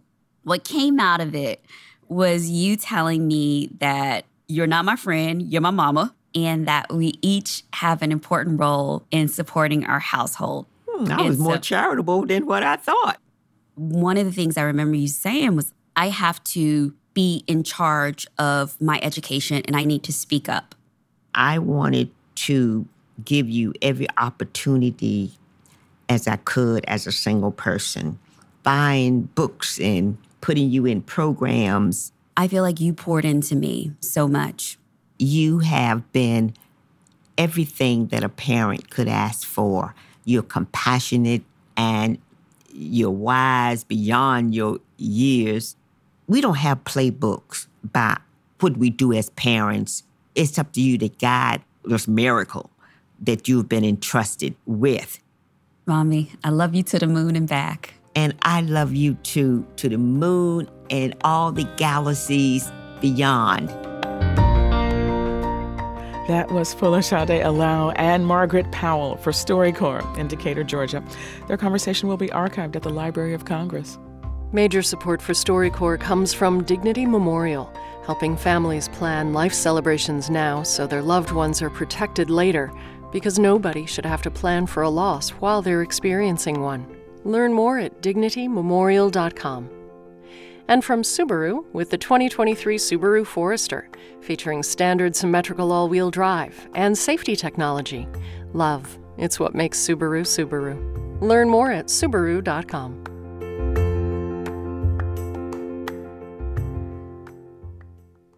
This is NPR News. This is 90.9 WBUR in Boston. Coming up, after a Massachusetts Air National Guard member is arrested on charges of leaking Pentagon documents, we'll talk with a former federal security official about what U.S. intelligence agencies can do to prevent future data leaks. And in about 20 minutes from now, remembering the Boston Marathon bombings 10 years later. It's 8:30. We're funded by you, our listeners, and by Zoo New England. Zoo What Makes You Happy. Discover incredible wildlife and learn about nature at Boston's Franklin Park Zoo and Stone Zoo in Stoneham. ZooNewEngland.org. And BMW. The BMW i4 has a range of up to 301 miles. It's 100% electric and 100% BMW. Live from NPR News in Washington, I'm Dave Mattingly. An IT specialist in the Massachusetts Air National Guard is expected in court today in Boston to face charges of espionage. 21-year-old Jack Teixeira is suspected of leaking dozens of classified Pentagon documents online. NPR's Jenna McLaughlin has more. As an IT professional, you typically have access to a lot of records because you need to fix systems when they break. That was actually the case for Edward Snowden, too, who leaked a trove of NSA documents in 2014. He was a systems administrator, though these leakers don't actually seem very similar. This has caused a real problem, and the Pentagon is definitely looking at reevaluating who gets access to these kind of files. The city of Minneapolis has agreed to pay nearly $9 million to settle a pair of lawsuits alleging excessive force by former police officer Derek Chauvin. The lawsuits accuse Chauvin of kneeling on the necks of two people several years before he was convicted of killing George Floyd during an arrest. Matt Sepik with Minnesota Public Radio reports. Newly released video shows Derek Chauvin using his knee to pin down John Pope and Zoya Code during two unrelated incidents in 2017. Pope was 14 years old at the time, Code was 34 and had recently given birth. Neither suffered serious injuries. In 2021, a jury convicted Chauvin of murder for using a similar restraint on George Floyd. This is NPR News. This is 90.9 WBUR in Boston. Good morning. I'm Deborah Becker. The MBTA says miscommunication is to blame for 4 close calls where employees were almost hit by trains. All of those incidents happened within the past month. T officials say the incidents were because of miscommunication between dispatchers and construction crews. New MBTA General Manager Philip Ang says he's working on creating a culture of safety to prevent incidents like this. What we need to do is make sure that we ingrain that thought into each one of our employees, not only for their own safety, for their colleagues.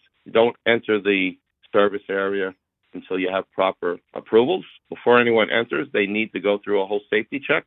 It's going to be a constant refreshing of those key points. Ang says those changes will make the T safer not only for employees, but for riders as well. Local authorities are reminding anyone going to the marathon on Monday that security is going to be tight. Dawn Brantley is acting director of the Massachusetts Emergency Management Agency. As in past marathons, there will be areas along the course with enhanced security procedures, including checkpoints and bag checks. We ask for the public's understanding and cooperation with those procedures. Spectators won't be allowed to carry glass bottles, coolers, or blankets past those checkpoints. The T's reminding riders that the Copley Square station will be closed all day Monday, but subway lines, buses, and commuter rail lines will operate on a weekday schedule. The members of Massachusetts' all-Democratic congressional delegation are working to try to prevent the closure of Boston's shipyard. The lawmakers have sent a letter urging the U.S. Navy Secretary to prioritize bids for unionized shipyards. That includes the Boston Ship Repair Dry Dock in South Boston. The lawmakers say the shipyards are losing work to rival yards that are not unionized and pay substantially lower wages. The time is 8:34. We're funded by you, our listeners, and by Plymouth Rock Assurance, who believes auto and home insurance should be straightforward and works to assure their customers at every step. PlymouthRock.com/WBUR. In sports, the Bruins' history-making regular season ended last night with a 5-4 win over the Canadiens. The Bees set the NHL record for most wins and most points in a season. They'll take on the Florida Panthers in the first round of the playoffs, and that begins Monday. Red Sox are back at Fenway tonight to begin a 4-game series with the LA Angels. In our forecast, sunny and very warm today. Temperatures in the 80s by midday, but then they'll start to drop down into the 60s before the day ends. Tonight, increasing clouds, lows near 50 degrees. Cloudy tomorrow, highs in the upper 50s. For Sunday, chance of showers, temperatures in the 50s. And Marathon Monday, looks like it's going to be rainy.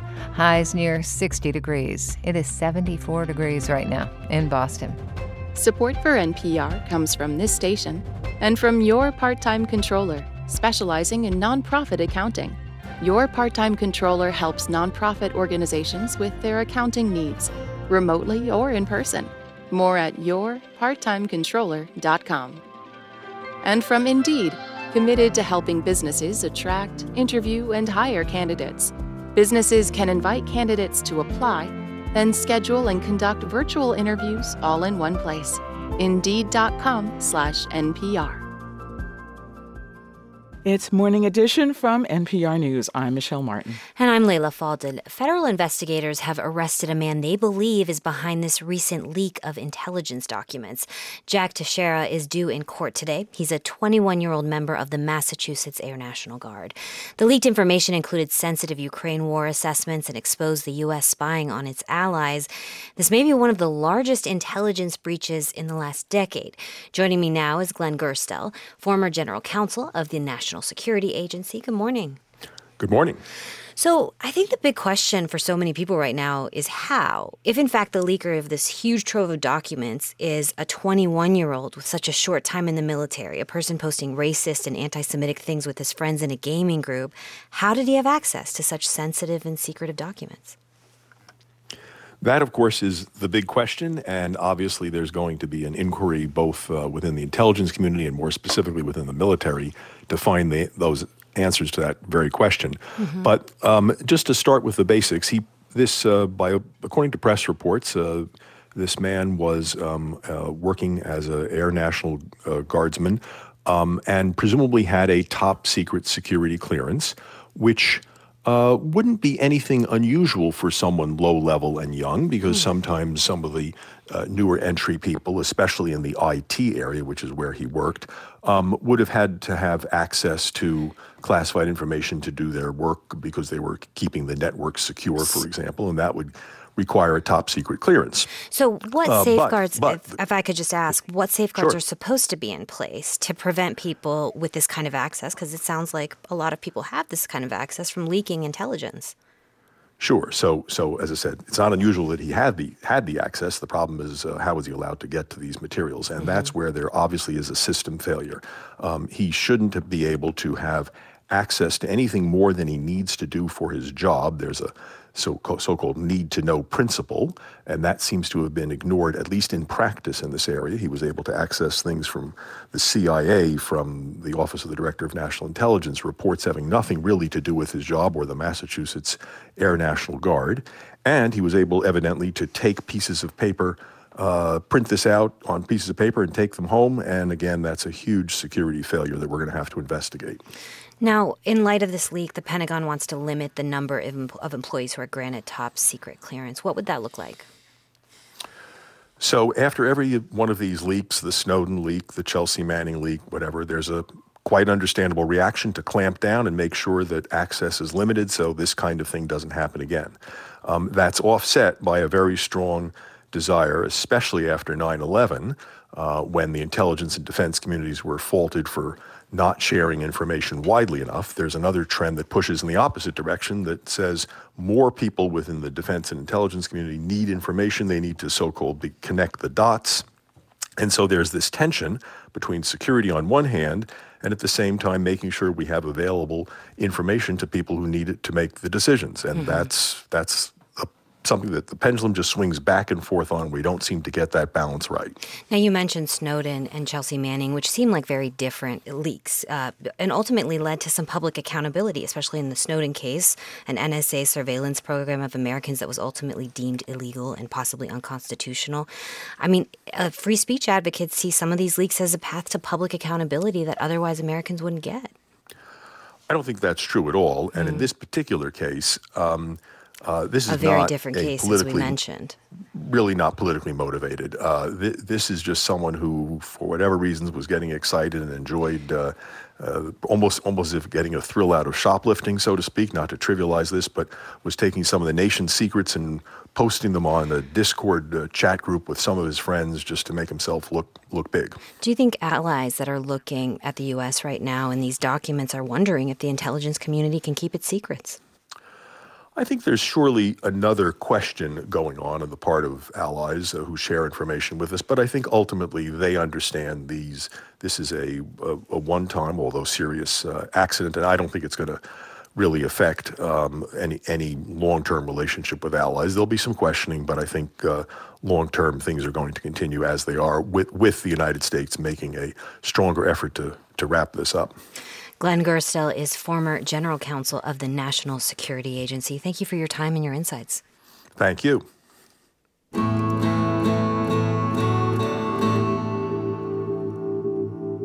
A new report tells us women are making bank at work and carrying a big load at home, too. What a shock to hear this. The Pew Research Center combed several national surveys to come to this finding. NPR's Andrea Hsu gives us more details. Here's the gist. In marriages between men and women, a growing share of women are earning as much or more than their husbands. And yet, even in those marriages, women are still spending more time on housework and caregiving than the men.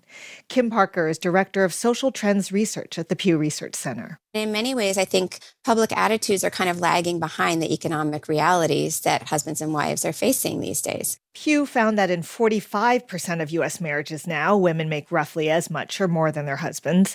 That's triple what it was half a century ago, when far fewer women were in the workforce. They're very much almost on equal footing with men in the workplace, yet there are still these attitudes about what's really valued in terms of the contributions that they make. Pew surveyed more than 5,000 people about those attitudes. They asked them, what does society value more in men and women, their contributions at work or at home? What we found was that a majority of Americans say that society values men's contributions at work more than what they do at home. But for women, it was totally different. Only 1 in 5 respondents says society puts greater value on what women do at work. Close to a third said society favors what women do at home. And here's the curious thing. Young people, those under 30, were the most likely to take that view. They're almost more cynical about it, which is interesting. On the other hand, Parker says older people tend to think society puts equal weight on what women do at work and at home. She says maybe that's because older people have witnessed a lot of change over their lifetime. Whereas for young people, they might just see the imbalance now, but they haven't lived through the arc of the advancements women have made in the workplace. Daisy Chin-Law has lived that arc. She worked in corporate leadership roles for years while raising a family. She's now interim head of the Institute for Women's Policy Research. I think that in the past, there was an assumption that there are certain roles that you play, and that's what women do. Men think we like to do it. I think we have to do it. There is some innate nature to it, but I think there's a lot more discussion about it. And that she sees as progress. Andrea Hsu, NPR News.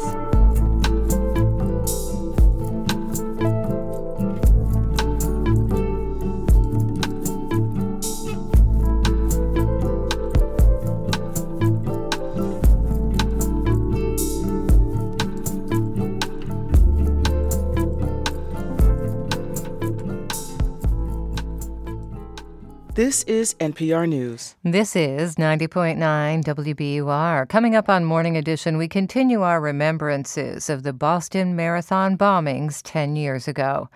And at 9 this morning, it's the BBC NewsHour. On the BBC today, they'll have some international perspective on the arrest of a Massachusetts Air National Guard member from Dighton who's suspected of leaking classified documents. In our weather forecast, sunny, very warm today. It could be another record-breaking day for the heat. WBUR meteorologist Danielle Noyes says Boston set a record of 88 degrees yesterday. Our typical first 80-degree reading comes the first week of May, so we're a bit ahead of schedule. We'll still reach the 80s inland today, and the city is going to come very close to reaching the record to beat, which is 81 for today. It's going to totally depend on when a backdoor front comes in. That's basically going to shift the wind to blow in off the ocean and cool our temperatures rapidly through the 70s and 60s this afternoon into the 50s by evening. Tomorrow it should be mostly cloudy with highs in the upper 50s, and Sunday a chance of showers with temperatures in the 50s. It is 73 degrees in Boston. We're funded by you, our listeners, and by the ICA with Simone Lee. A history-making exhibition makes its U.S. debut, now on view, ICABoston.org. Between the Boston Marathon next week and April school vacation week, it's going to be busy at Logan Airport throughout the week next week. WBUR's Andrea Perdomo-Hernandez shares some things that flyers might want to keep in mind.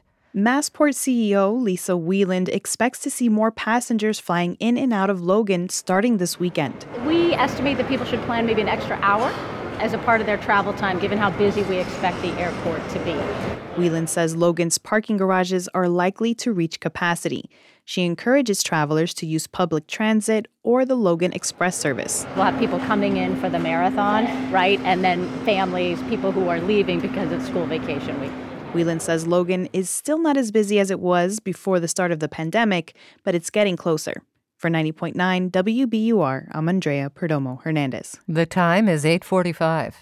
We're funded by you, our listeners, and by Boston Ballet's Our Journey with La Mer, a world premiere about ocean preservation by choreographer Nanine Linning, now through April 16th, bostonballet.org. And the law firm of Nutter, McLennan & Fish, counsel to leading companies and institutions for more than a century. Client-focused, collaborative, this is Nutter. Online at nutter.com. You're listening to Morning Edition on 90.9 WBUR. Good morning. I'm Deborah Becker. Among the official victims of the 2013 Boston Marathon bombings is a Boston police officer who died a year after the attacks. Boston Police Sergeant Dennis D.J. Simmons was among those who responded a few days after the marathon to the standoff and shootout with the bombers in Watertown. A state medical panel concluded that his death a year later was likely caused by job-related injuries. We spoke with Officer Simmons' sister, Nicole Simmons Jordan, and asked how she remembers her brother. DJ was one that stood on grounds of discipline, leadership, and respect. And he was a very, very proud, accomplished 5-year veteran of the Boston Police Department with so much hope, so much determination, and a lane easily paved for a destination of winning. When you think back to 2013 bombings and then the shootout, what stands out in your mind? And what do you remember about what DJ told you regarding what was going on, especially as a Boston police officer at the time? The day, April 15th, 2013, my grandparents happened to be driving from our hometown of Randolph, Massachusetts, to look with a realtor at a new home for DJ. And before they got to the home, they got a call from my brother. and it was a very rushed, emotionally jarring and confusing conversation. He directed my grandparents, do not come anywhere closer to Boston. Go back to Randolph. We are under attack. I am okay. I am working. I'm trying to get people to safety. We didn't speak to DJ much during those days because, I mean, he was on a manhunt. The whole city of Boston was, even if you weren't in the police. You know what I mean? The whole country was. And it was the middle of the night of the shootout. There were callers in Watertown in the vicinity of the shootout that were phoning in to different news stations with their own audio or video coverage of the shootout in the street. My mother was able to identify my brother's voice. My mother was just convinced. She said, I heard him, I know my son. And DJ was taken out via ambulance the night of Watertown after the shootout. And once DJ got in touch with us as the family, he didn't make a big deal out of it. They were still getting their bearings. I mean, the city of Boston was actively in shock. So how do you think his injuries that night of the shootout affected him that year until? It was like a slow depiction of the last moments of my brother's life. He did have to take some medical time off of work, and he came down and visited myself and my parents in Florida. And he stood in my mother's bedroom doorway in the middle of the night, and he said, Mom, ever since that night, I haven't had an ounce of what one would consider real sleep. And he tried to push for clarity on how he would regain his diehard commitment to service. His time just didn't click as long as we would have ever expected. What will you be doing on Monday, the day of the marathon? We have a team of 7 people running the marathon in support of the Dennis DJ Simmons Unsung Hero Foundation. We round up folks that are willing to sacrifice and give the guts and the glory of killing that Heartbreak Hill. I say, look, don't worry about it. The run will be a little easier. DJ's got wings on your shoes. Nicole Simmons Jordan is the sister of Boston Police Sergeant DJ Simmons, who died a year after the Boston Marathon bombings. Nicole, thanks so much for talking with us. Oh, thank you, Deb.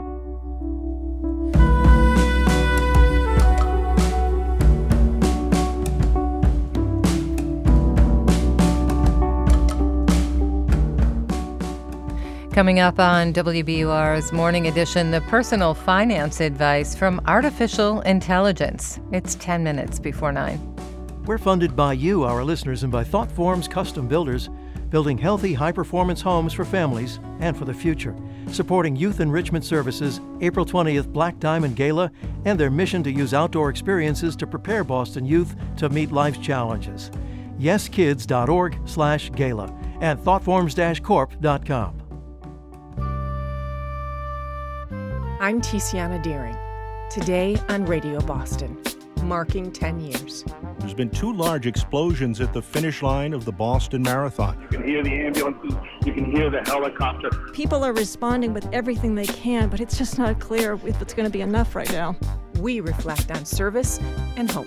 That's Radio Boston today at 11, only on 90.9 WBUR. Here's a look at some of the stories we're following on WBUR this Friday morning. An Air National Guard member from Dighton is scheduled to appear in Boston federal court today for arraignment on charges that he leaked classified Pentagon documents. Heightened security is in place in Paris as the country braces for a ruling on a plan to raise France's retirement age. And former President Donald Trump and former Vice President Mike Pence plan to speak at the annual National Rifle Association convention, which begins in Indiana today. The BBC will have the top global headlines in about 10 minutes, and stay in touch with the news all day here on 90.9 WBUR, on the WBUR mobile app, and at WBUR.org. WBUR supporters include Ocean State Job Lot, helping those affected by crises around the world by partnering with customers to provide crucial supplies to those in need. OceanStateJobLot.com. In our forecast, sunshine today, temperatures in the 80s by midday, but dropping down into the 60s by the end of the day today. Right now it is 73 degrees in Boston. How are the banks doing given the wild ride last month when two medium-sized ones went bust? Marketplace Morning Report is supported by Baird, dedicated to attracting and retaining talent from across the financial industry, providing continuity for clients. More at BairdDifference.com. And by Otter.ai. Otter's AI meeting assistant automatically takes live meeting notes, captures slides, generates summaries, and assigns action items. More at Otter.ai. I'm David Brancaccio. Big banks today are reporting profits that would be the envy of most other companies. In the first 3 months of the year, profits soared at JP Morgan Chase, Wells Fargo, Citigroup. Higher interest rates passed on to customers sure helped. Marketplace's Nova Safo is here with more. Yes, they sure did, David. JP Morgan Chase reported a 52% increase in profit to nearly $13 billion. That's compared to last year's first quarter. Wells Fargo's profit was up 32%, up 7% at Citigroup. We also heard from PNC Financial, among the top 10 biggest banks. Its first quarter profit was up almost 20%. JP Morgan said it saw a meaningful increase in account openings over the last month. That confirms what we've been hearing after the collapse of Silicon Valley Bank, that some depositors moved money out of small and medium-sized banks and into the nation's biggest banks, which are perceived to be safer. No, but what about the next few months? What are the projections from these banks in terms of where we're headed? Well, yeah, that's where it gets a little more convoluted. JP Morgan Chase, Wells Fargo, and Citigroup are all setting aside more rainy day funds in case of loan defaults. JP Morgan, the nation's biggest bank, set aside the most, $2.3 billion. It also said that credit card delinquencies are up. It characterized that as a return to normal, though, after a period in which consumers were really flush with cash. But the increase in rainy day funds does follow a darkening outlook, David, for the economy. Federal Reserve economists now think, with the banking sector problems last month, a mild recession is likely to start later this year. All right. Thank you. JP Morgan stock is up 6% in pre-market trading now. Citi up 2%. Wells Fargo up 4%. After the NASDAQ index rose 2% yesterday, given news that prices are not rising as fast as before, this morning NASDAQ futures are the other way, down 0.6%. Dow futures are up 30 points, or about 0.1%. The Kelley Blue Book people have new data on car sales, and it looks like buyers now have gotten back some of their negotiating power, with less of that take it or leave it when buyers try to negotiate. Here's Marketplace's Savannah Marr. For the first time in nearly 2 years, the average new car buyer is paying less than the manufacturer set sticker price, by about $171. It's a reflection of inventory shortages, which have really eased over the last 6 to 9 months. Garrett Nelson, an auto analyst with CFRA, says some automakers have finally been able to get their hands on more semiconductor chips and make more vehicles. New car prices are still much higher than pre-pandemic, at an average of just over $48,000. But Jessica Caldwell with the car site Edmunds says the buyer experience is shifting. Consumers will be able to do a little bit more shopping and not necessarily just be dictated that this is the vehicle, this is the color, kind of a take it or leave it situation. After 2 years of surging demand, Caldwell says dealerships are now hoping modest discounts will incentivize car sales. But with high prices and interest rates, she says some consumers will continue to wait it out. I'm Savannah Marr for Marketplace. And we're getting the numbers on the toll of an explosion at a dairy farm in Texas this week. The sheriff's department there estimates 18,000 cattle were killed in the town of Dimmitt between Amarillo and Lubbock. Investigators suspect a methane leak. Marketplace Morning Report is supported by SoFi. With a SoFi High Yield Savings Account, members can earn more money on their money. Plus, deposits are FDIC insured. Learn more at SoFi.com, SoFi.com. Get your money right. SoFi Bank N.A. member FDIC. And by VantageScore. VantageScore's credit scoring models help expand financial inclusion by leveraging predictive analytics at VantageScore.com. Artificial intelligence can paint nightmarish pictures. It can compose music that's But what about giving advice on personal finances, savings, and investing? How good is the advice you get back? Marketplace's Stephanie Hughes looked into this. First, meet the AIs we're talking to today. I am Bard. Created by Google. And I am ChatGPT. Created by OpenAI. And they will both tell you, I am not a financial advisor. And I am not licensed to provide financial advice. That said, it can be tempting to ask them questions about money. Now, meet our human. I am Kaya Ladijobi. I am a certified financial planner. Ladijobi's in Atlanta and has her own practice advising individuals and small business owners. One question she's often asked, should they pay off debt first before investing? We put that query to both ChatGPT and Bard, who had very similar answers. In general, it's a good idea to pay off high-interest debt before investing. Whether you should pay off debt before investing depends on a number of factors, including... They went on longer, and Ladijobi said the answers were pretty good. Maybe 85% of the way there. If, this question were posed to me as an advisor, there are other things I would add.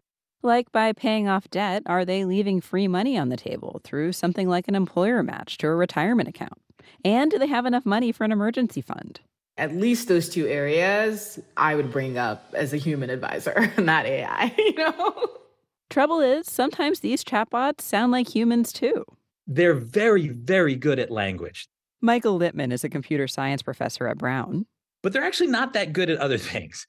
And he warns AIs are perfectly comfortable giving inappropriate responses. And so they could potentially give you advice that if you were to follow it, would guarantee that you're going to go bankrupt. Both Google and OpenAI say their chatbots should not be relied on for financial advice. And professional financial advisor Kaya Ladijobi said she's not worried about losing work to them anytime soon because she's able to advise clients individually in a way a chatbot can't. They call it personal finance because it's personal. That said, Ladijobi's thinking about how to use AI in her work. On our Zoom call, she actually had an AI join to record and take notes. She said it's a tool that can make her faster at her job, so she has more time to do the work that, so far, only humans can do. I'm Stephanie Hughes for Marketplace. And for a primer on economics and the way policymakers think about these numbers, consider signing up for our Marketplace Crash Course, Econ 101. It's free, and you can learn along with me at your own pace. Start anytime. Marketplace.org/crash course gets you to that. I'm David Brancaccio with our morning report. From APM, American Public Media. This is 90.9 WBUR. In our forecast, sunny today. Temperatures getting into the 80s, but dropping this afternoon down into the 60s. Some clouds tonight, lows in the 50s. It is 73 degrees right now in Boston at 9 o'clock. Stay with us. The BBC is next. We're funded by you, our listeners, and by Weston Nurseries, welcoming gardening season with a wide selection of trees, shrubs, perennials, and gardening products. Hopkinton, Chelmsford, and Hingham, westonnurseries.com.